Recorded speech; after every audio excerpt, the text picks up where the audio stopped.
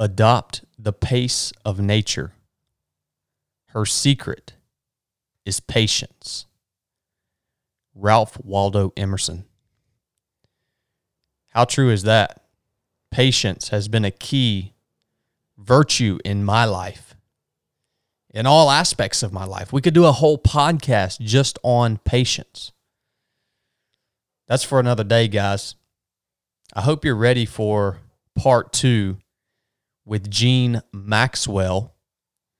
I hope you listened to part 1, first of all. Part 2, we dig even deeper into ways to feed and nourish our body in order to improve our soul and spirit. Really, it's all tied together, right? So Gene, if you haven't listened to part 1, she is a registered dietitian with over 10 years of experience, and she's also a close friend of ours.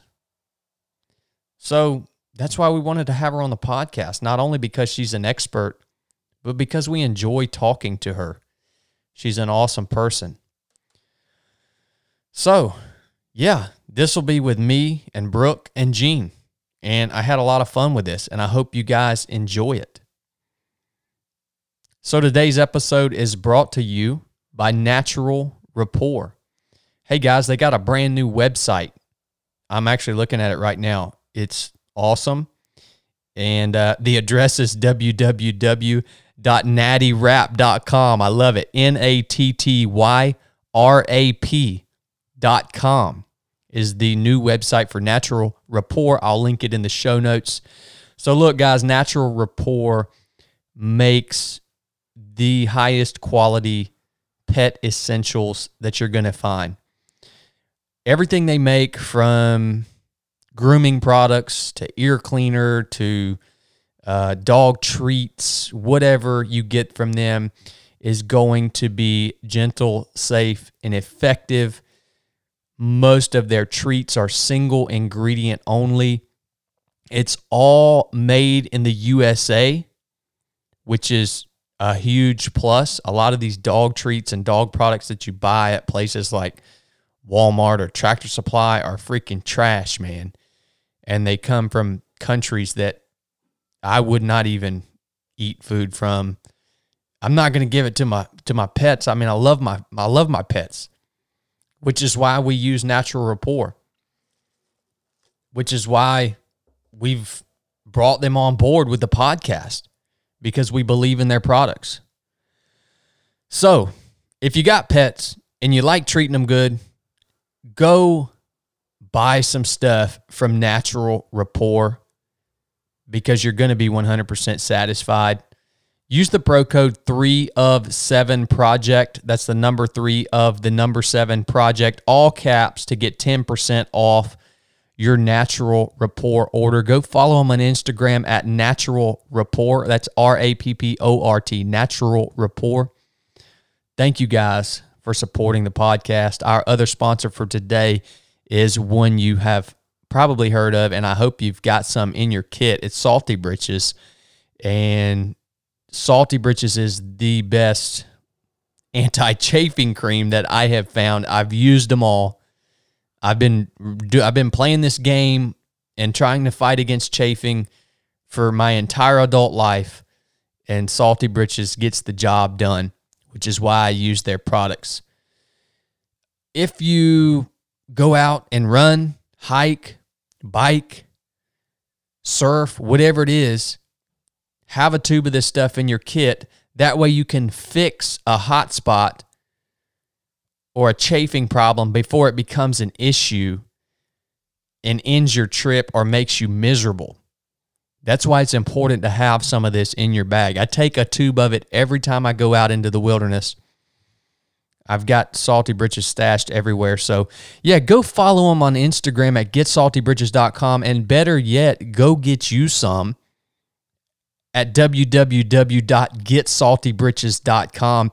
Use the pro code 3, the number 3 of the number 7, for a 20% off your purchase with Salty Britches. Look, guys, this is a great product, but it is also ran by a great human being. Amy is a friend of mine. She cares about her products and she cares about her customers, which is just takes this whole thing to the next level. So thank you, Salty Britches, for supporting this episode of the 3 of 7 podcast. This is episode number 50, guys. Pretty cool, right? It's been a ride.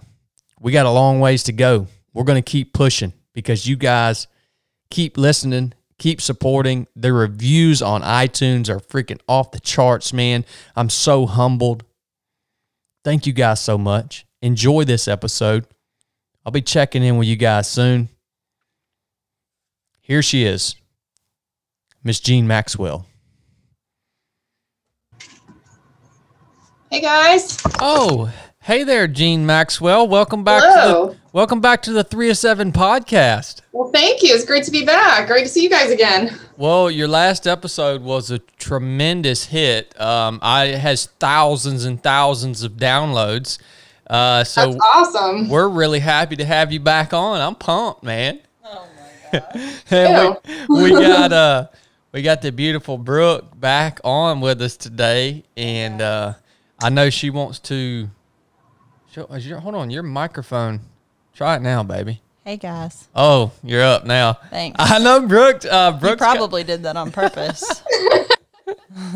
Brooke, Nice try though. I know, right? Biscuit's got some questions that she wants to kick off with. If you're ready, Jean. That's great. I'm ready whenever you guys are. Let's do it. Sweet. Yeah. So we wanted to talk last time. Of course, we got cut off because we took too long. But I wanted to talk about certain foods that can help with certain things and why. Okay. I wanted to talk first about sleep. My mom, a lot of families struggle a lot with sleep. Is there anything diet related that we can do to help? Okay. Yeah, that's a great question. So the principle behind this is that there are certain foods that produce the amino acid tryptophan, and tryptophan converts into melatonin. So like you've heard that legend about people after they eat this big Thanksgiving dinner, everybody wants to take a nap. Well, that's because turkey is a very rich source of tryptophan. So that's kind of the principle. So that tryptophan is being converted to melatonin, which is your sleep hormone. So short of that, cherries is actually one of those, and cherries actually contain melatonin already instead of the tryptophan. So you don't even have to convert it over to melatonin. Cherries, like what kind of cherries? Does it matter? Any kind of cherries, Any just cherries. like your standard, dark red cherries. Yeah. Dude, I had no idea. So with something like that, eat a handful of cherries like before bed or just make them a regular part of your diet? How would you make that? I mean, either one. I mean, it's not like if you eat cherries during the day, you're going to go to sleep, Right. Because your brain, your pineal gland knows when to produce melatonin. So you're not going to just randomly start producing it when the sun's out, and it's, it works according to your circadian rhythms. So, but you can also do things like pistachios and walnuts. Those are good sources of tryptophan as well, and pecans. So like you said, just like a handful of those before you go to bed, maybe an hour and a half or so before you're going to lie down. And that can help with that melatonin production. That's awesome. Doesn't cherries make you go to the bathroom too? You and your brother one time at your mom's house ate too many raw cherries and just blew up the house and the bathroom. I think they have a lot of fiber, don't they, Jean? They do have a lot of fiber. I mean, if you eat a large bag of any kind of fruit, that's pretty much the result you're going to end up with. So, yeah. So, yeah, you don't need all that. Just a nice handful should do it. Got it. So, yeah, and then you're not up all night, because that defeats the whole point, doesn't it? Yeah, Yes. no kidding. That's a really good question, though, Biscuit. Yeah, Thank you, Jean. I've heard about the cherries. I didn't know if it was true, but I've never heard about the walnuts, pistachios. I'll have to tell my mom. This one's my favorite is what foods could we help or incorporate into our diet to help with mood? With mood. Okay, great question. So one of those kind of throws back to our discussion we were having last time about the serotonin production. You guys might remember how I was talking about how serotonin is produced in the gut, but we have to get it to the brain for it to have any function for us. So feeding those gut bacteria is one way to do that, to increase your production of serotonin. So the fermented foods, those pickled and kimchis and kombucha and all that good stuff. So that would be one. Another one would be anything with magnesium. Magnesium is very strongly related to mood, particularly anxiety and depression. Studies have actually shown people that have anxiety and depression tend to have low magnesium levels. So any food with magnesium, which would be things like, again, your nuts, so walnuts, almonds, any of those kind of things. Dark chocolate is an excellent source of magnesium as well, which is why chocolate makes you feel good. It's not just the sugar rush, it's actually the magnesium. You actually are getting that little extra benefit. So yeah, anything with magnesium and anything else with cocoa. So this could even be hot chocolate, but you would want to try to use the raw cacao powder as opposed to the more processed, the Swiss Miss in the packet kind of thing. So raw cacao is going to be a better source in that sense. And then on that same note, then you would want to go more with the darker chocolates as opposed to the milk chocolate. Okay. Because you have a more concentrated source. And so you got those, you got your seeds, particularly pumpkin seeds are an excellent mood food, and your leafy greens. You're going to probably hear me say leafy greens 5 million times because really no matter what we're talking about, leafy greens are good for it. Name some. Yeah, so they're a source of folate, and folate is another nutrient involved with mood and neurotransmitter production. So all your leafy greens, broccoli is a good one, and then your berries, particularly blueberries. Are good with mood. That must be why I'm always in a good mood. You've eaten all those good blueberries. I eat so many. That's my base of all my smoothies. It really is frozen blueberries. And nice. What? Yeah, and they have lots of other good things about them, but the flavonoids in particular that are in blueberries are mood boosters. That's why you were a butthole this morning. Hey, you didn't have your blueberries. This podcast is PG. Oh, you better ease up. Pumpkin seeds is awesome. What is the difference between a pumpkin seed and a pepita? It's the same thing. Nothing. English versus Spanish. Told you. Okay. Dummy. Good. Yep. Same exact thing. You didn't need a nutritionist to tell you that. Well, I knew they look exactly the same, but every time I see them in the store, I'm like, dang, a pepita. What in the world is that? So, we're just trying to confuse you, Chad. That's all. Yeah. Right, good. What about... and then the last thing with the mood foods would be also anything with omega-3s, because again, omega-3 fatty acids have a very strong role with the brain function in general. So the walnuts, again, would kind of come back to that. Flax seeds, hemp seeds, chia seeds, that kind of thing. And again, if you're eating fish, then salmon and tuna as well are great for omega-3 is good for mood. Yes, gotta have those omega-3s. Absolutely. Awesome. This is awesome because I ate salmon yesterday and I ate tuna today. It didn't work. I'm freaking good to go, man. You're right as rain, aren't you? I'm gonna eat my blueberry smoothie after this. I'm gonna be good to go. You gotta eat those mood foods to be able to put up with biscuit. Whatever. Don't even acknowledge him right now, Gene. What about eating foods for inflammation? What's some things things we need to get out of our diet for inflammation? Well, with inflammation in general, I mean, again, the plant foods are going to be your best bets.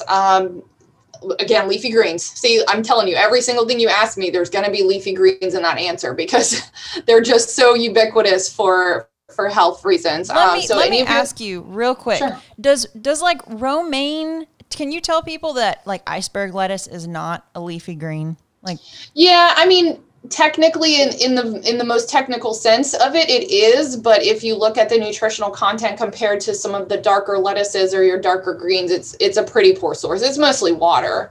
So when I say leafy greens, I'm talking about spinach, kale, collard greens, even romaine lettuce, your mesclun, the spring mix or the field greens is how they're usually labeled. So anything that has a good rich green color is going to be a better source than your sad pale iceberg lettuce. Awesome. And to me, it has no flavor. I just don't really understand why people like it. But hey, you do you. Just maybe mix that iceberg in with some baby spinach or something with a little bit more nutritional value.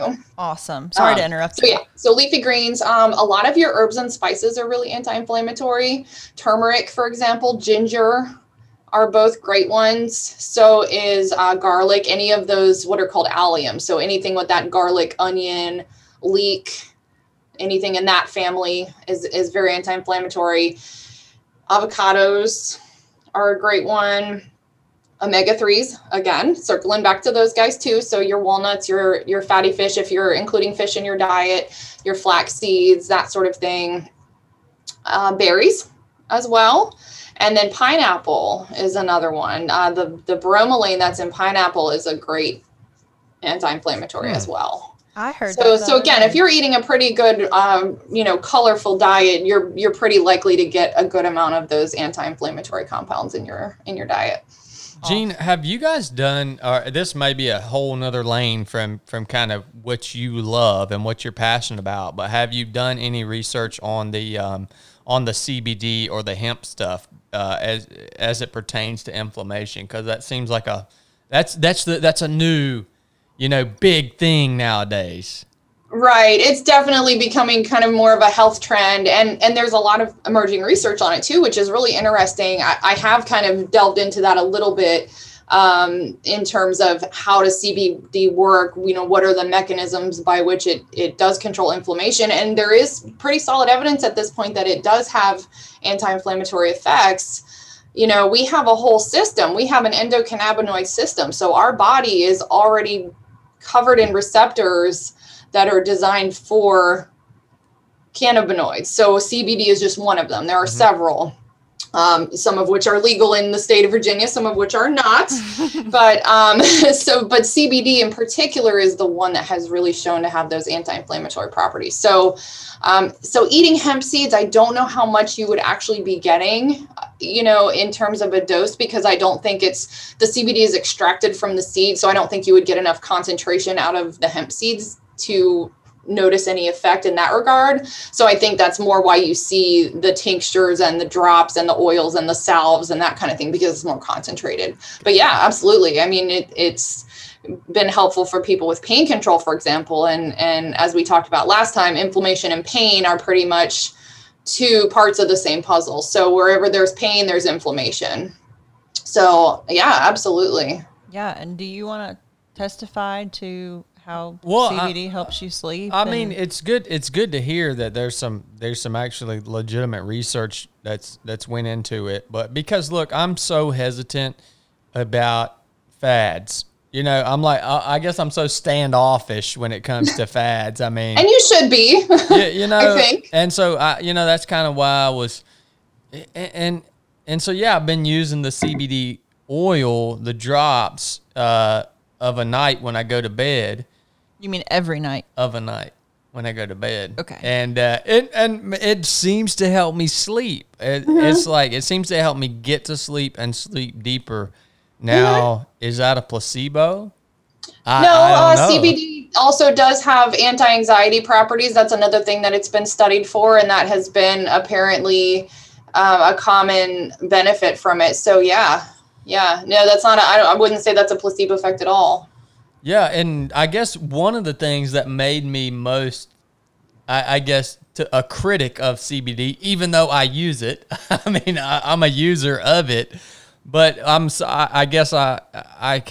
like, all right, man, they're saying this stuff can help you sleep, can help you relax, can help you with pain, can help you with inflammation, can help you with hair growth. Yeah, I'm like, no, what is this actually for? Like, it can't just be like a cure-all, Right. And I guess that's one of the things that I was kind of wondering about. But if the research is being done and there's credible evidence to back up, I guess the uses of it, I mean, that's cool. I guess I should look into that, but I know I won't. I'm sure there are claims that are made that are unfounded. I mean, as with anything like this, these natural remedies, because they're unregulated, there's not a lot of dictation in terms of what you can and cannot say, or the claims you can and can't make. So some of the things they're saying probably are not legitimate, or at least we have no evidence to prove that it's legitimate. But the anti-anxiety effects and the anti-inflammatory effects are pretty well researched at this point. Interesting. That's awesome. Good question, Boo. I wouldn't have thought to ask that. Great question. Thank you. Back to, I only have one more for what foods can help us. What should we incorporate? A lot of our listeners are endurance athletes and just crazy running, lifting. Is there any foods that can help, cardiovascular, blood flow, anything that an endurance athlete could use? The main food that comes to my mind, because I've recently been researching it, is beets. I don't know if you guys have ever seen any of this research, but essentially beets have the ability to increase our nitric oxide production. And so nitric oxide, it's not something you're meant to produce all day, every day. It's intended for periods of physical stress or physical endurance. So it delivers more oxygen to the red blood cells, which allows you to obviously oxygenate better, when you're running or when you're doing anything for a long period of time. So there's some really cool research on that. And just anecdotally, I have started drinking beet juice before I go for runs.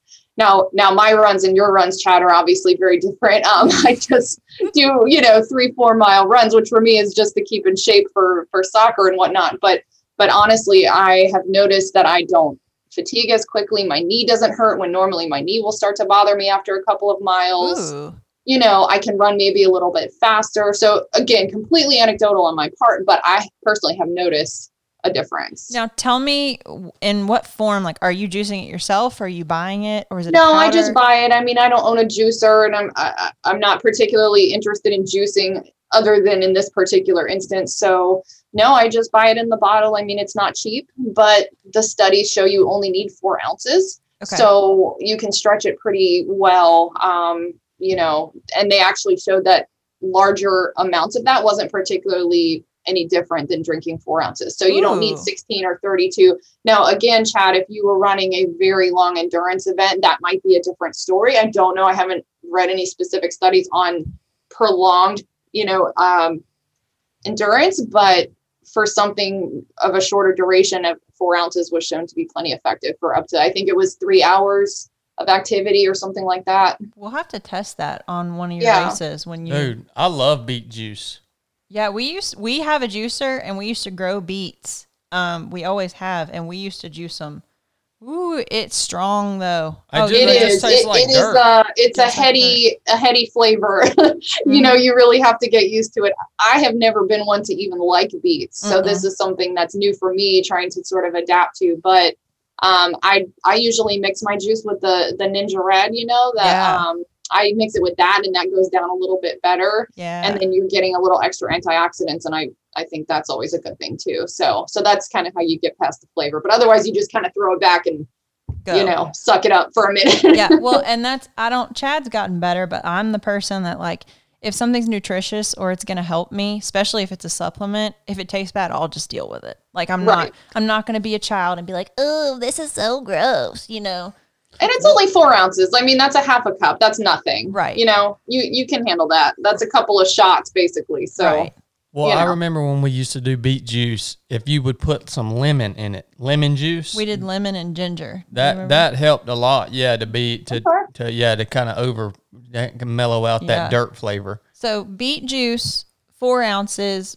Preferably, you could incorporate it into your diet, or you can do it right before your workouts. Right. I mean, certainly you can eat beets. I mean, they have lots of other health benefits. I mean, just that rich red purple color has its own set of antioxidants, that are good for you anyway. But the research recommends, I think it was 60 to 75 minutes prior to your activity was when you would drink that juice. So it needs a little bit of time to activate that nitric oxide production. Okay. And quick question. I've seen the beet juice.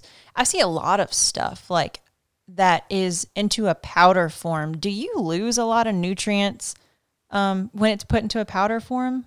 That's tricky because it really depends on the process by which the beets are dehydrated. So if they're dehydrated at a very high heat, for example, then yes, you are looking at a potential loss of nutrients. So it is really, I was actually having this conversation with a friend of mine the other day. We were debating whether it was worth your money to buy that super beet. I think it was called the super beet powder, or is it more effective to just do the juice?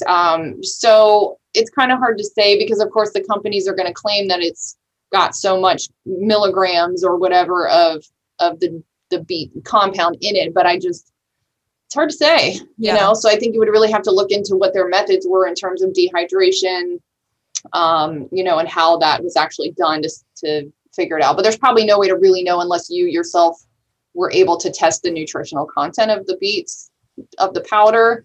I mean, for me, I think it's just as easy to drink the juice. So, I mean, I'm just sticking with that for now. Mm-hmm. But yeah, I mean, I'm sure there's some benefit in the powder. I just don't know if it's equivalent. Okay. Nothing's Cool. gonna beat the real deal, man. No. Taking That's a right. real dirt covered beet and rinsing it off and putting it in a juicer. Or buying cold pressed juice from the store Correct. is Yeah. fine too. Yeah. I mean- I don't even know of any stores around here sell cold pressed juice. No, we're in North Georgia. Yeah. People. I was here able don't- to find it in Kroger. I mean, I didn't have to go anywhere crazy for it. Your Kroger's different than our Kroger. Yeah. Probably. It is. It is. Last, one of the last questions before Chad gets on his tangent. What's your opinion on intermittent fasting, Jean? So intermittent fasting, this is another one of these new kind of trend things that you're hearing about people doing. And again, the research is still kind of emerging, just like with any new diet trend. From what I've read, there are benefits for certain people. You know, I think a lot of it has to do with how your metabolism naturally is. But it can be effective for weight loss, you know, especially for people who aren't good with the intuitive eating or mindful eating, you know, people who just kind of snack all day long and don't listen to their hunger cues, you know, things like that. So I think it can be good for improving that mindfulness aspect of eating. But from what I've read so far, there isn't a significant difference between intermittent fasting and just classic calorie restriction, because that's what intermittent fasting is, you know, fundamentally is decreasing the amount of time during which you eat, therefore you're reducing your calorie intake. It isn't intended for you to eat as much as you can possibly pack into 8 hours or however many hours a day you're doing it. So it really does require that, again, that intuitive sort of, you know, am I hungry? Am I not hungry? You have to resist that urge to pack in as many calories as you can during that period. So I think it has potential to be misused in that way, that people may not be understanding that you're still supposed to eat when you're hungry. It's just you do it from 10 to 4 or 10 to 6 or, you know, whatever time it may be. I did also actually see a recent study that was suggesting that intermittent fasting is actually more effective if done in the evening. I know most people who do IF, you know, they start eating at noon or something like that, but actually your metabolism is faster in the morning. So they actually suggest that you eat breakfast and then maybe you skip dinner instead. So you kind of shift your window to the earlier part of the day. So that's the extent of my knowledge on that, honestly. And I don't have an issue with IF. I mean, again, I don't think it's suitable for everybody. You know, for example, people that may be prone to low blood sugar, hypoglycemia, may not be able to withstand that period of time of not eating from 4 in the evening to 8 or, you know, 7 or 8 o'clock the next day. So you have to consider your own personal self as well. But I mean, I see no harm in it as long as they're getting the correct nutrients and, you know, meeting their needs throughout the day. Speaking of harm, what are are there any other fad diets? I know I've heard you talk about gluten-free, that if it's not done properly or people get over the top and they don't know what they're doing, it can be detrimental. Is there anything that comes to mind? Well, since you mentioned the gluten-free, I mean, I'll just touch on that briefly. I mean, I don't see any harm in a gluten-free diet. I mean, some people obviously have to follow one, and that's fine. But at the same time, I know of a lot of people who do it who don't necessarily have to do it. I do you too. know, and there's no nutrition in gluten. There's no nutrient that you're missing if you avoid wheat products, as long as you get those nutrients from other foods. You know, most wheat products are fortified anyway with B vitamins, iron, that sort of thing. So if you're getting those nutrients from other foods, you're fine without gluten, you know? So I don't think there's any detriment in that. So yeah, gluten-free, not such a big deal. How about the carnivore diet? Oh my gosh. I knew that would probably come up. That even sounds ridiculous to me. Baby, be nice. It's pretty ridiculous. I'm going to just put it out there. It's keto, isn't it? That's why they're losing weight. Not exactly, because at least on the keto diet, you're still encouraged to eat non-starchy vegetables. You know, keto comes with its own set of things that, because, you know, any diet where you're eliminating an entire macronutrient, okay, so in the case of keto, it's essentially no carbohydrate, that comes with its own set of consequences, because number one, carbohydrates are your body's primary fuel source, you know, and fats and proteins, those are kind of your secondary and your tertiary fuel sources. They're not intended to be the first line of defense. Carbohydrates are. So, you know, I don't really, I have people who go on keto to lose weight, which it absolutely works. You will lose weight on keto. But again, it's calorie restriction. It's not because fat is some sort of magical, they say like, oh, fat burns fat. That's not really exactly how it works. Most people don't even actually get into ketogenesis because it's a defense mechanism. You're biologically not designed to go into ketogenesis unless you're in starvation mode. Okay, so you can't feed your body with anything and then expect it to kick into ketogenesis just because fats are that fuel source. So it's biologically inaccurate for people to use this as a reason. So I don't really have an issue with very short-term keto, maybe a month or two if you really need to get a lot of weight off, as long as you're monitored, as long as you're taking the vitamins to make sure you're getting those nutrients, and then you transition off of it in a safe way, which essentially means you have to gradually reintroduce carbs so that you don't go into sort of this metabolic shock, Well, and like you said before, starving yourself of carbohydrates, your gut bacteria doesn't have anything to work with that Correct. whole time you're on keto. Correct. So that is absolutely, if keto were to be done long-term, which we don't really have a lot of studies on it yet because keto is such a new fad diet, we have no idea what effect it's going to have in 10 and 20 years on these people. Mm-hmm. So time will tell in that, but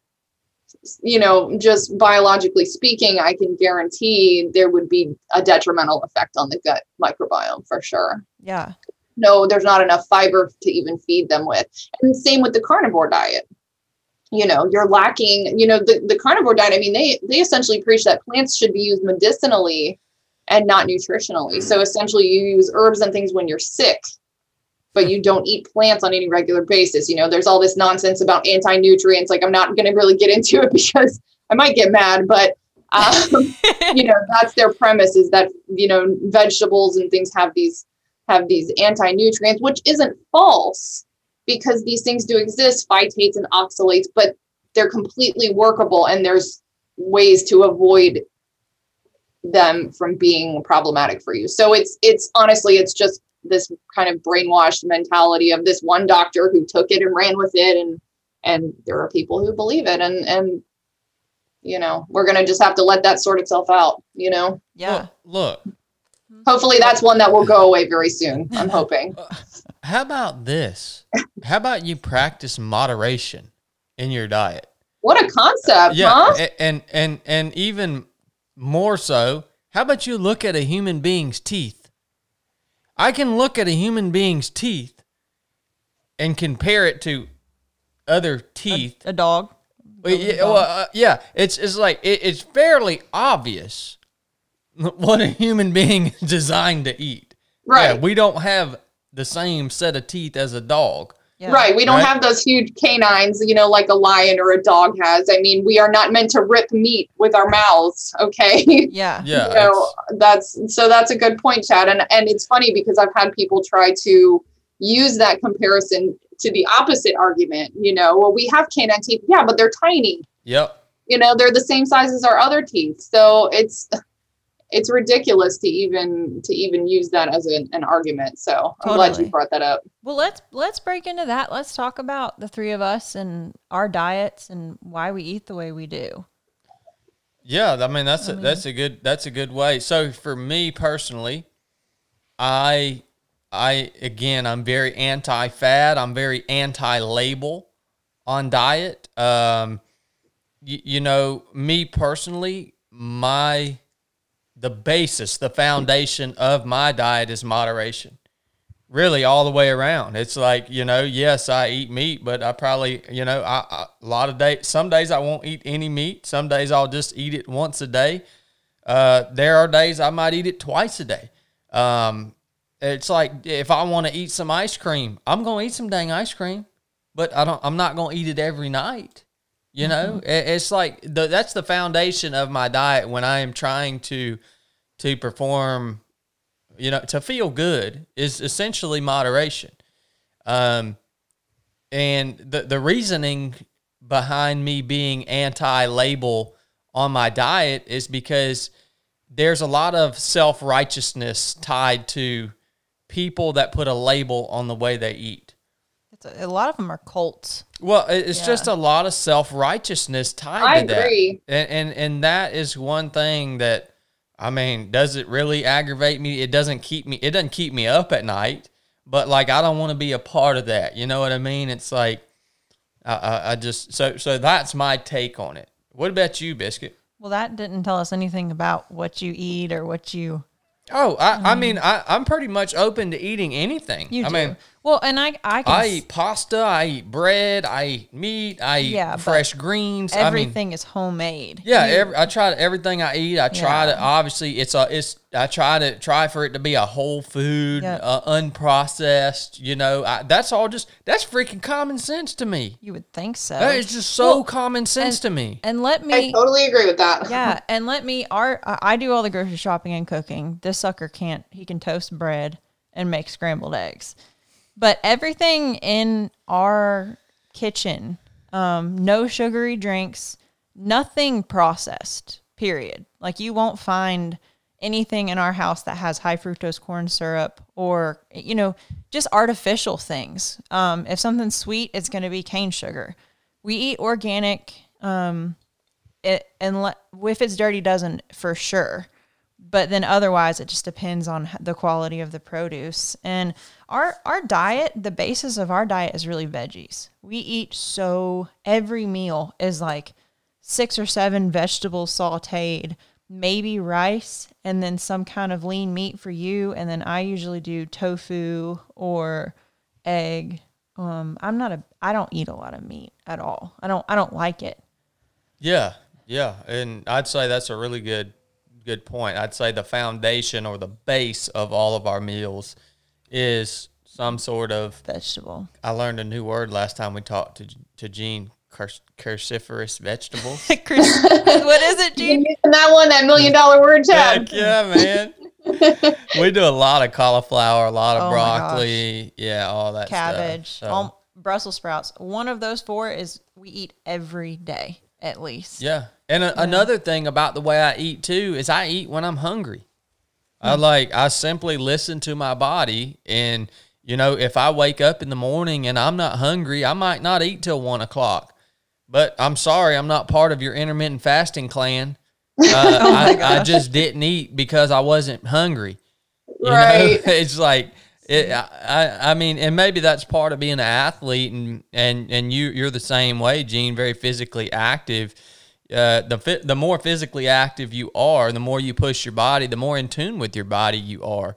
So it makes no sense to me to have to count anything or worry about what I'm eating. When I'm putting something in my mouth, it's a good whole food, and it's because I'm hungry. Well, let me say one thing, and then we'll let Jean tell her diet. But you're lucky because most of my family is overweight, and my little 23andMe genetic test said I'm predisposed to be overweight, and I totally believe it because I crave so much junk food, and I have to use, it's every meal I have to use self-control to not overeat and to not eat crap. Like, if I could do it and not get fat, I would. But it's just the difference in you. Like, you don't struggle with that, Yeah, most of my family members are pretty overweight too. Other than little brother and kind of this generation. But I don't know. I also train for 4 to 6 hours a day. Yeah, that doesn't count. You get I'd say an hour a day in. Yep. I'm 4 to 6 hours a day, so maybe that plays into it too. Yeah. Probably. You guys are probably metabolically quite different, in that sense. But and I think that definitely you guys are on kind of both ends of the spectrum. Like, Chad, you're very intuitive with your eating. You don't snack, you don't eat if you're not hungry. Maybe you don't crave stuff as much, but like you said, if you do, you eat it. And I think that's a really healthy attitude, because I think a lot of people have this idea that, I can't give into this and I can't have this and I can't have that. And I don't like that guilt association. I don't like people, attaching that sort of thing to food. I think that creates unhealthy behaviors, and I think it creates an unhealthy relationship with food. So obviously, we should try to be mindful of our sugar intake and, and those things, the processed food intake, but it's not the end of the world if you eat a handful of chips or a bowl of ice cream. It's okay. It's okay. Yeah. I have to talk some of my patients down like this a lot because they get this this idea of they did something wrong, or they feel bad, or they think, oh, I shouldn't have this, so I really try to get them to separate those things and not have those emotional connections to food. They shouldn't be, but it is. I guess it's a human tendency. So, so it can be hard for sure. Well, what about you, Jean? Obviously, you're the expert. So how do you eat, and what's led you to that way of life? Well, it's, my diet has evolved quite a lot over the years. I've been vegetarian a good part of my life. I mean, on and off, even as a child, meat was not a big thing for me. I didn't like it. I didn't really care for the texture or the taste of it. It was just, I just didn't like it, with a few exceptions, I guess. So it sort of progressed naturally into me eating a more vegan pattern. Although, like you, I don't like these labels. I don't like, because vegan comes with its own set of connotations. I prefer to say more plant-based, because vegan diets aren't necessarily well-rounded. They're not necessarily balanced. You can eat vegan because vegan is a philosophy. It's, I don't eat animal products. So just because you don't eat animal products doesn't mean you eat plenty of vegetables and fruits and healthy plant foods. So to me, they're not the same. Okay. You just hit the nail on the head. You just hit the nail on the head. That's the whole thing about the veganism. It's a philosophy.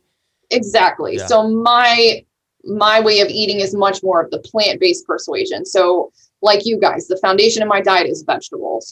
That is my main priority, is to eat vegetables. And then I eat fruits. I eat beans. I eat a lot of tofu, tempeh. Sometimes I'll eat some seitan, which is a gluten-based protein.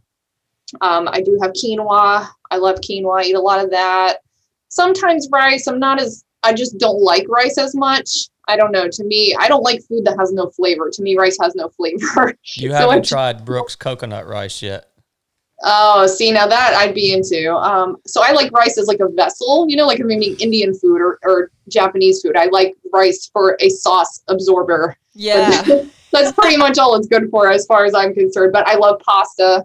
I grew up in Italy, so I've always had a taste for pasta, and also living in Europe, you sort of start realizing the importance of eating fresher food, and you start appreciating things that are caught or grown or manufactured, locally, as opposed to food that comes from somewhere else. So that really kind of opened my eyes to trying to eat more local food, obviously trying to grow my own food as much as possible. So that's more or less, on a day-to-day, I really try to prioritize those, the legumes, the whole grains, the nuts, the vegetables, the fruits, the healthy fats. I'm always eating avocados, or I have a huge bag of walnuts in my office that I'll snack on, dried fruits. I have dates in here, things like that. So that's, the majority of my diet. And then because I'm a human being, I also like treats, so I will have some dark chocolate, or I'll have some non-dairy ice cream. And it's interesting with the dairy thing, because I, as a younger vegetarian, I relied very, very heavily on dairy products. Cheese became kind of a protein staple for me. And so I ate a lot of it, and I suffered very much from a digestive standpoint. I was not eating fiber, really. When you're 19 and you're in college, I mean, that's just not your priority, is to eat healthy. It's to just eat whatever tastes good and gets you through the day, and then you just kind of go on. So, but I started paying the price for that. And so as I've was able to cut out dairy, eventually, I finally got to a point where I realized it was an issue for me, and I haven't really had any digestive issues since. So, and that was about, I don't know, 5 or 6 years ago, give or take. And if somebody has a food sensitivity to, not necessarily an allergy, a food sensitivity to dairy or wheat or something like that, how can that manifest? Is it other than your gut? Can it manifest other places? Oh, absolutely. And that can also lead to inflammation, by the way. I mean, repeated exposure to a food that you are sensitive to can definitely create an inflammatory response. So this can manifest in a lot of ways. I mean, I would say for the majority of the time, it's a gut response. But some people, if there's a very low-key inflammatory response, you may not even notice. It may be your joints hurt, or you might get headaches. Just any kind of systemic thing like that. And then when you eliminate it from the diet, that symptom goes away. So that's usually why we do elimination diets with these people when we're trying to determine food sensitivities, because it may not be an obvious reaction. They may not even feel anything. It may be a completely unconnected or seemingly unconnected symptom, but when you remove certain foods, those symptoms resolve. So that's typically how you identify food sensitivities. Typically, the lab tests are not as accurate with that. So usually you just take it away and see if they feel better, kind of thing. Okay. So are you more intuitive, Jean? Do you eat more like me, or are you more of a planner, kind of like Brooke? A little bit of both. Part of this is that I have hypoglycemia, and I have since I was a child. It's always been an issue for me. So I have to be mindful of eating every so often, even if I'm not necessarily hungry. Because if I don't, and actually this happened to me at the gym the other day.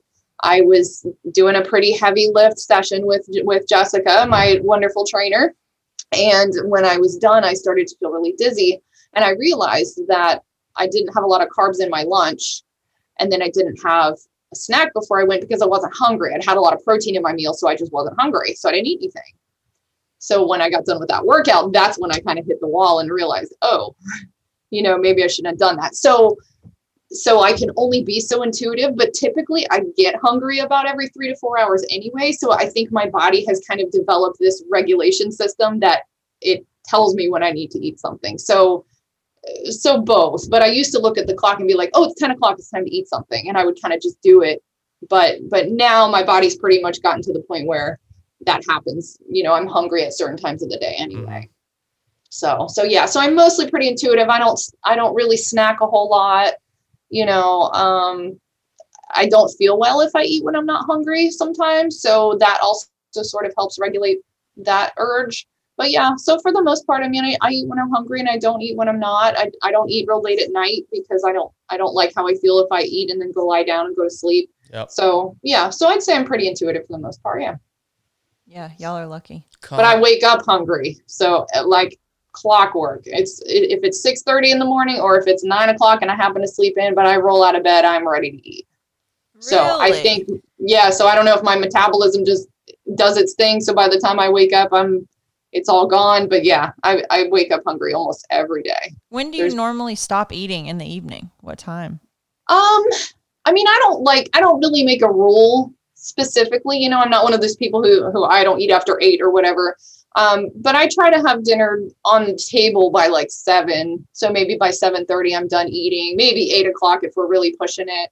And then I'm in bed by 10:30, 11. So yeah, so I try to, maybe a couple hours before I lie down. And again, that's just because I don't like going to sleep when I'm full. I just personally don't like how it feels. Mm-hmm. That's very similar to what we do. We're usually about 7 o'clock, 6 to 7 o'clock dinner. Oh, it's crazy how here's 3 healthy people that have some similar opinions about diet.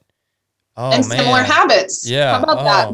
It's common sense. This is common sense. Well, but Chad, I want to circle back to a point you made about moderation, because I really do think that's important. I'm not a fan of extremism in many, not just in the diet sense, but in many senses. I don't think extremism is healthy in a lot of ways, but when it comes to diet, because, people who don't care at all about what they eat are some of the unhealthiest people, but people who also obsess and restrict and overly focus on what they do or don't eat, that's also unhealthy. But there are eating disorders that are associated with that type of behavior. It's called orthorexia, where you just decide arbitrarily, this is healthy, this is not healthy. And you end up narrowing and narrowing until you're left with this very small window of foods that you find acceptable, and that's just not healthy either. So my philosophy is kind of 80-20, 80% of the time you eat those good, nutritious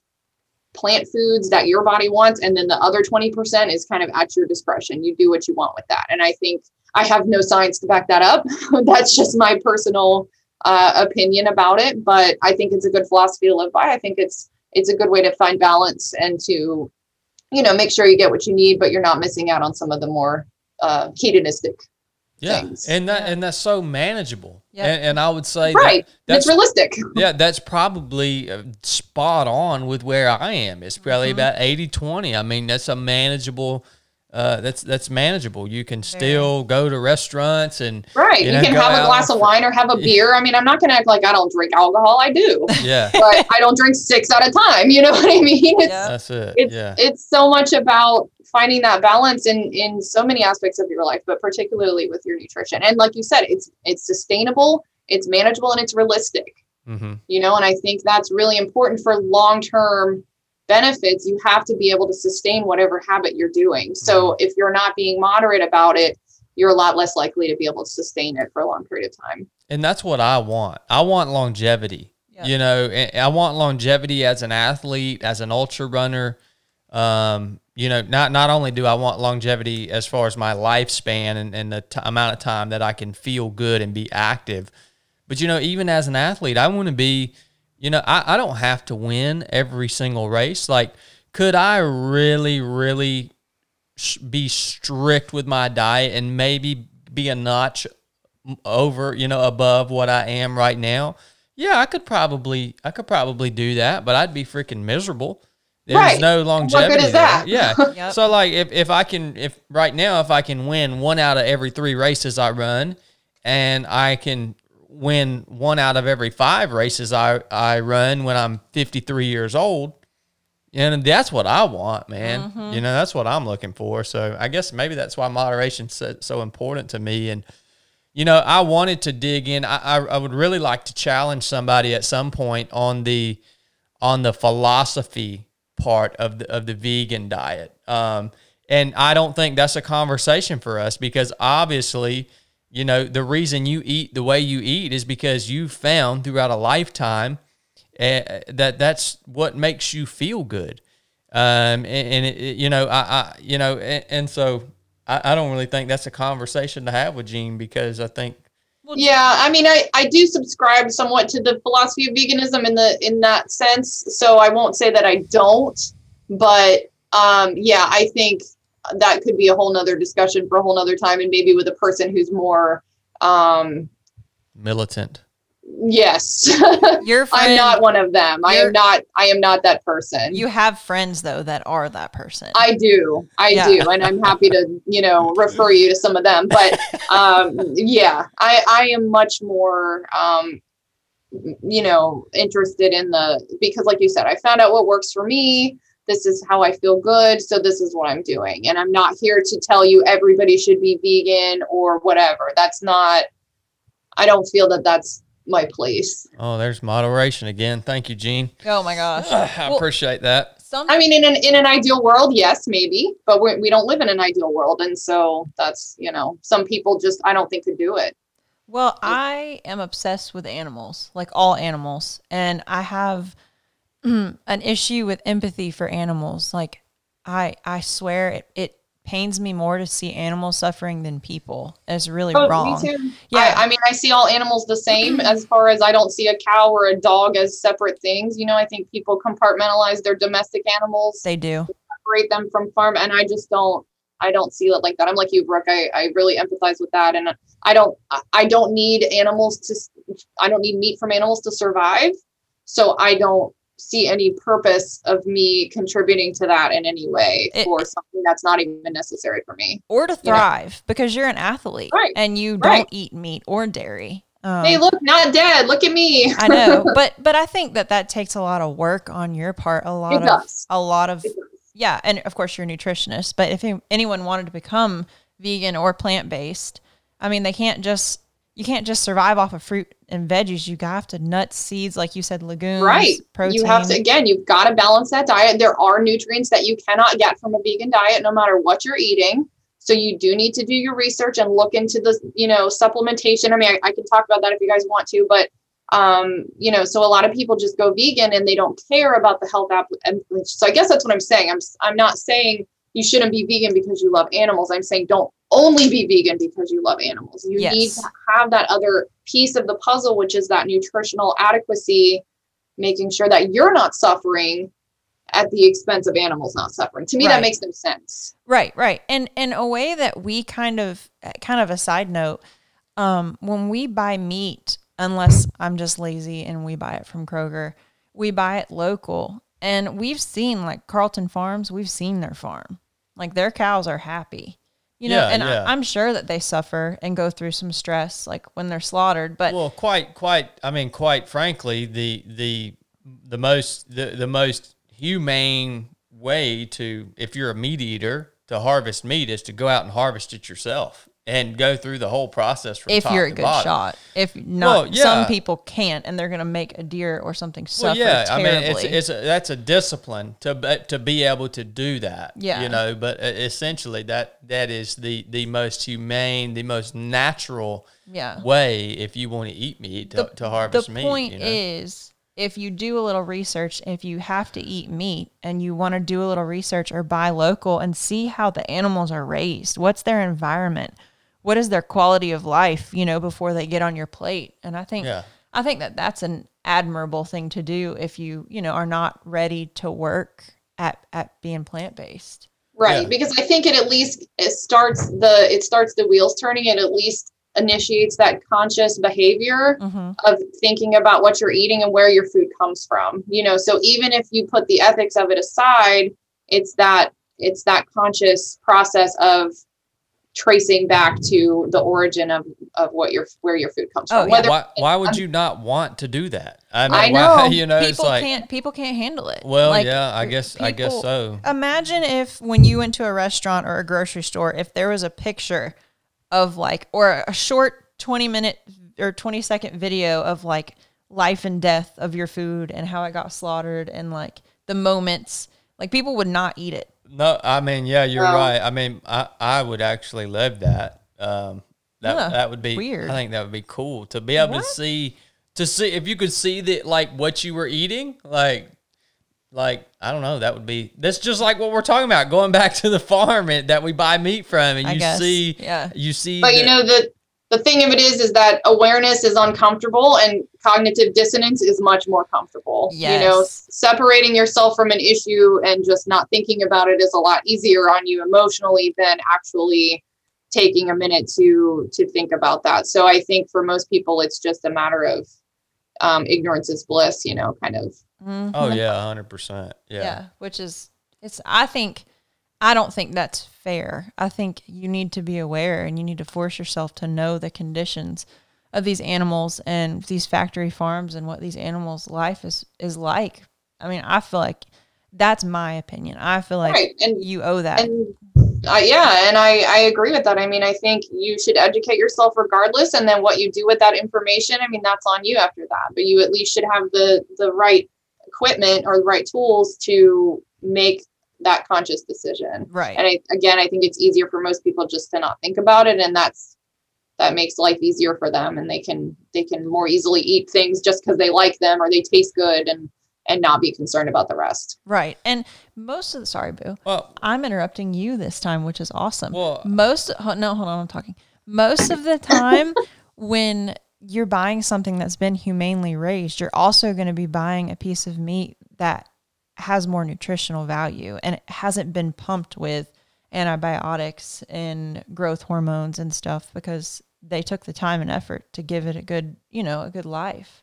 Right. And I mean, anything that's mass produced, I mean, it's quantity versus quality here. So anything that's mass produced, you're going to expect a lower level of quality than if it were not. So I think that applies to any concept, any food that you could categorize into one of those two things. I mean, so yeah, I mean, the more they make of it, the further it has to travel, the less nutrition you're going to be getting from it. So yeah, that makes sense to me. What were you going to say? I mean, I'm just saying, I 100% agree with everything that's being said. But I think this is a great conversation for us living in a fairly middle class society in a first world country. Very domestic. Yeah, I mean, it's like the reality of it is there has to be mass produced hormone filled chickens and cows. Well, and sure. This and is a capitalist society. Well, I mean, that's how you feed millions of people is Exactly. through mass production. I mean, I understand the practicality of it. It's So what would you not rather ideal, have? but it's I would, necessary. I would rather have a bunch of starving people. No, I would rather have a culture shift where people learn. It wouldn't matter. The culture wouldn't matter. Yes, it there's would. too many people on Earth. You didn't let me finish. Did you let me finish? What if everybody who had a quarter acre or half an acre, which is millions and millions of Americans, started keeping 6 or 7 chickens, and you know how much food can come out of one garden?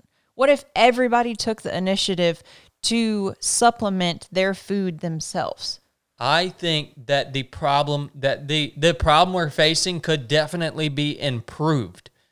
Yes, that would be a huge improvement. What I'm saying is the basis of the problem, the reason that crops have to be mass produced and sprayed with chemicals and glyphosate, and the reason that we have to have these massive slaughtering houses, the basis of the problem is the population of the earth. Like, we can't fix that. It just is. So, like, yes, I would challenge everybody out there to do what they can in their own life, in their own environment, to make an impact and improve this problem. But I'm just playing the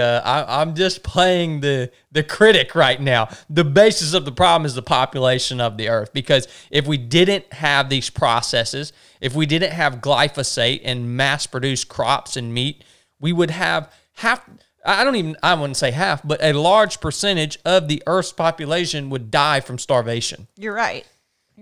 Because there is so little self-reliance and self-sufficiency and skills of gardening and that sort of thing that most people are unable to feed themselves. So I agree with both of you, and I agree with you, Brooke, in the sense that it's a culture issue, because people don't know how to, or don't care to know how to do these things. And if they did, again, in this ideal world, yeah, absolutely, we would not need to do all this mass production. But the reality is that we're past that point. I think there's too many people on the earth. There's too many, we're so reliant now on the industrialized system that I don't know if that's ever possible at this point. I mean, it's nice. It's a nice idea. And I definitely think we should, as many of us as possible, if nothing else, I mean, to where if something does happen and it all goes down, you have an ability to keep yourself alive. Right. By growing your own food and raising your own chickens or whatever, so I think self-sufficiency is the issue more than anything. And you're never going to feed everybody. I mean, you can see even with all the mass production we do now, there's still mass starvation, but how much more would there be? Did we not mass produce food? Who knows? Right. Yeah. So it's one of those, it's a double-edged sword. No, I agree. And I know we're starting to run out of time. Yeah. But this was awesome, though. Well, 2 more things. Go ahead, Are buddy. you okay, Jean, on time? I'm good. Okay. I wanted to ask real quick about food, and then we'll go into, I want to touch on aromatherapy. But what's your opinion on soy? Because I've been eating soy. I've heard so many rumors about it causes estrogen in men. It can cause breast cancer. Like, what's the truth? I'm very, very glad you asked. So yeah, there is kind of this old misconception about soy, that soy has estrogens in it and this kind of thing. So where this comes from is that soy does have what are called phytoestrogens. Okay, so this is the plant version of estrogen. We cannot use that.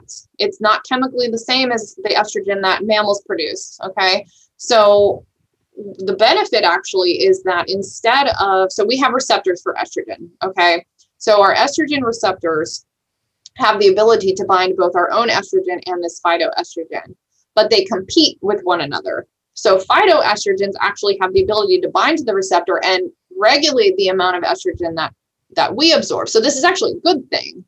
Okay, so this can actually keep from producing excess estrogen in the body. Now, at the same time, if you're an individual who possibly doesn't make enough estrogen, this could maybe be problematic. But phytoestrogens also behave similarly. They have the same mechanism of action. So even if you aren't necessarily making enough estrogen, the thought is that the phytoestrogen will kind of pick up the slack, which is why they have it as a therapy for menopause. Oh. Because it can act like estrogen, but without actually increasing the amount of estrogen the body makes. Okay. So that's not going to make men turn into women and grow boobs. That's not even possible, just because, again, you're not able to absorb the phytoestrogens and convert them into any meaningful usable form. So yeah, that whole thing about, tofu will give men, or, make boys go into puberty early. I mean, there's just no scientific basis for that whatsoever. Awesome. And, there's actually a lot of evidence that soy can prevent certain types of cancer. Interestingly, breast cancer is one of those, because you kind of hear the opposite in right. the online rumors kind of things. Prostate cancer is another one for which soy is protective. Soy has isoflavones, which is an antioxidant, and they are powerful cancer fighters. Awesome. So avoiding soy because you think they're going to give you breasts. I mean, but then at the same time, people are eating all this meat, which does have natural hormones, which does have mammalian hormones that our bodies can utilize. Right. So if you're worried about getting estrogen from your food, worry about your meat. Right. Don't worry about soy, for God's sake. I know, right? Well, they spray the mess out of soy, though, don't they? Well, is that when you want to buy organic? So, and actually, Chad, that's an interesting point, too, because a lot of these old studies that were implicating soy in this have actually been looking at the pesticides, because there are multiple pesticides that are endocrine disruptors. Okay, so endocrine disruptors can affect your hormonal status in the body. So the pesticides being sprayed on the soy, I don't know that you'll find a study that's exactly making this conclusion, but this is what I've extrapolated based on reading all of these studies, because organic soy does not seem to have these effects. Okay. So organic meaning it hasn't been sprayed with these endocrine disrupting pesticides. So the pesticides were the issue, not the soy themselves. Awesome. Gosh, that's going to change my whole, I've been nervous about it because like Chad, I wasn't going to do my own research, but awesome. Cause that's how I hit my protein every day. Right. Meat. Same. I mean, I should have every estrogen hormone related cancer on earth then, because I eat at least one serving of soy a day, if not more. Right. It is a solid protein source for me. So, yeah, obviously that's an anecdote, but I'm just saying you would see very high rates of breast and ovarian cancer from all these vegan women, and you just don't. Right. The women that are ending up with breast cancer are the ones consuming large amounts of dairy products, that sort of thing. That's where you're seeing this happening. So again, that fits right in with what I was explaining about how the mammalian estrogen is more of the issue as compared to the estrogen you're getting from the plants. Okay, awesome. So the research just doesn't support it. It's just one of those old myths that just continue to be perpetuated, and a lot of people still believe it. This guy believed it. Well, let's real quick. I just want to, again, like Chad said, we don't want to overload people, but I do just want to give a quick summary on, what is aromatherapy? How can people try it? And like what you've seen has been effective or read about that's been effective. I think a lot of people don't know it exists. So. Yeah, and I also think aromatherapy is kind of written off as one of these like hippy dippy sort of new agey kind of things. But if you really think about it, I mean, this is kind of how I reconcile it with myself is, we already know plants are good for us, right? We know that it's healthy for us to eat plant foods, herbs, fruits. Okay, well, essential oils come from those same plants. So why would we think that is not equally, if not, somewhat beneficial to us as eating that same plant? Okay, so let's just say lemon essential oil. Okay, that's derived from the peels of the oil. It's going to contain concentrated amounts of those same nutrients and antioxidants and chemical compounds. So, so first of all, I think people need to consider that these are all from the same plants. It's just a different format, right, that we're using them.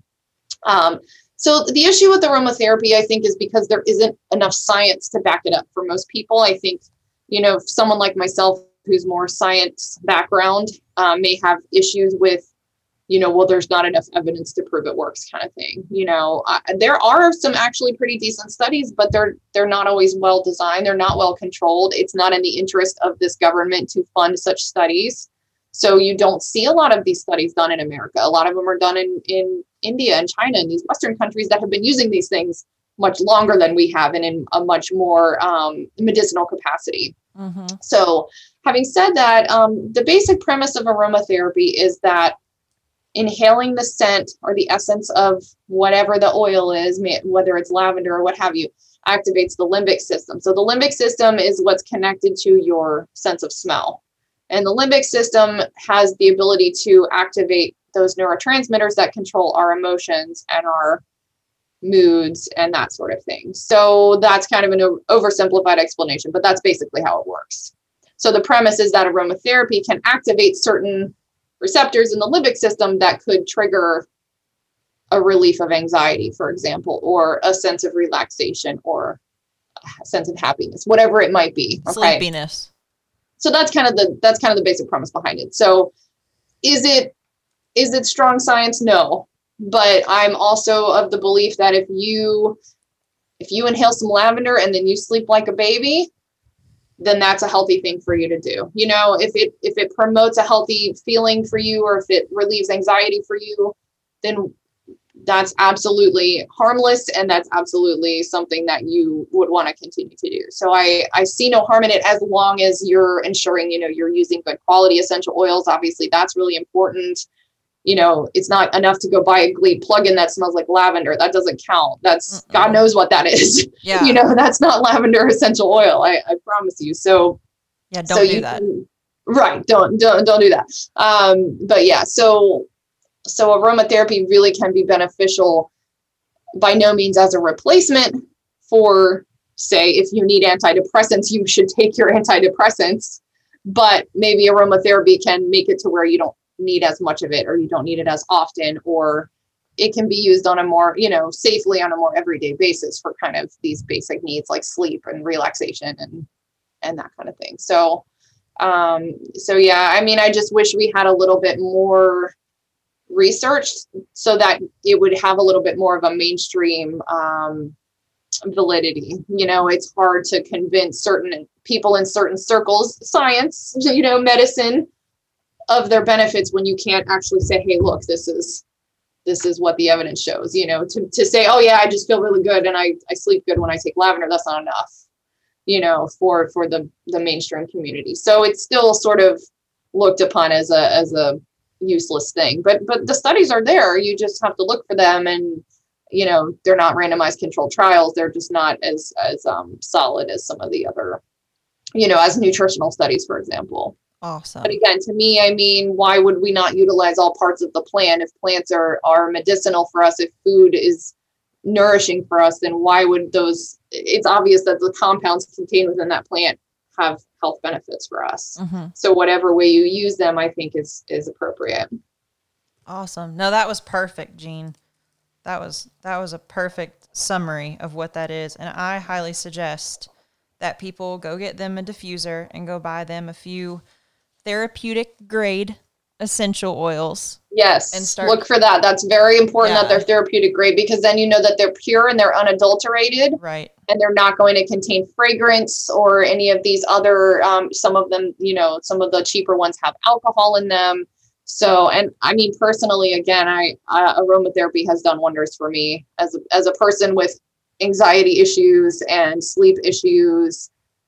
That's been the number one thing that has helped me. It's awesome. Is using aromatherapy. I'm all for aromatherapy, man. Look at what Jesus was using aromatherapy. Yep. I know. I mean, this isn't new. Hello. I mean, look, there are so many biblical references to essential oils. I mean, I have a whole reference book that cross-references hundreds of different oils that are mentioned in the Bible. So, and it's funny to me because there are some some circles of religious types who think it's witchcraft or who think it's voodoo and this, but no, read your own book. It's everywhere. Yeah, that's like when Jesus was in there and that woman came in with that big old jar of frankincense, and she broke it over and started, you know, washing Jesus, putting it all over him. And old Judas, he said, "What in the world are you doing? We could have took that jar of frankincense and sold it." Y'all don't remember that No, story? I do do you? remember. I just thought you were going to say something else. Judas wanted to sell it so he could get the money because, he was in charge of the money pot. Yeah. Right, Yeah. and it was very expensive. It still is It very still expensive is expensive. today. Every time we get frankincense, it always reminds me like, But Jesus smelled it, We The diffuse. precious, Yeah. Well, and we diffuse frankincense a lot, and I think that helps my mood a ton. I notice it. If it was good enough for Jesus, it's good enough for us. That's right. Absolutely. That's Absolutely. I agree with that 100%. I mean, it was one of the gifts they gave him when he was born. I mean, how much more of an honor could you give yourself than that? Yeah. You know, Yeah. Yep. That's awesome, man. for sure. It is. Well, I want to tell you, man, this was another freaking solid podcast. It This was. is another one for the books right It here, is. man. It is. And I got a feeling these two episodes. I think the one we just recorded the other day, Gene. It's already close to one of our top episodes that It we've is. ever recorded. That's as far as awesome. download numbers. And That's so exciting. I wanted to ask you, Gene, is there anything, are you doing virtual consultation for, like, if someone right now in Denver, Colorado wanted a nutritionist, is it possible for you to take them on? Yeah, absolutely. I do virtual consultation. In fact, I've been doing it a lot since the onset of the pandemic. That's, what more people have been comfortable with. So yeah, I mean, we can absolutely have those without ever having to meet in person. I'll Cool. try So to all they have link, to do is reach out. I'll try to link your proper social media handle. That's okay. for That's okay. this No worries. episode. Yeah. Yeah. I'll make sure he does. Yeah. All right, Gene, that was amazing. I mean, I can't thank you enough for the time that you've taken to really just pour into us and our audience, and just you're so generous and giving and moderate and common sense answers that are, I think, just easily grasped Yep. by us unintelligent folk. Whatever. Us common folk. So, I mean, Well, this is great. I really appreciate this, you guys. It was such an honor to be on your podcast, and I hope we can have more like this in the future. Because I could just go down all kinds of rabbit holes. So if you ever want to do one about gut health, we can do that. Brooke, I can talk about that for days. So that would be awesome. Yeah, so this is wonderful, and I really appreciate you guys being open to the discussion, and I like having my brain picked every once in a while, so it's good for me too. Yeah, awesome. Follow Gene at Maxwell Nutrition on Instagram and Facebook, and we'll put it in the show notes too. Yeah, tell her thank you. Tell her thank you, Biz. Thank you, Gene. Awesome, thank you guys. All right, guys, this is the 3 of 7 podcast. Enough said.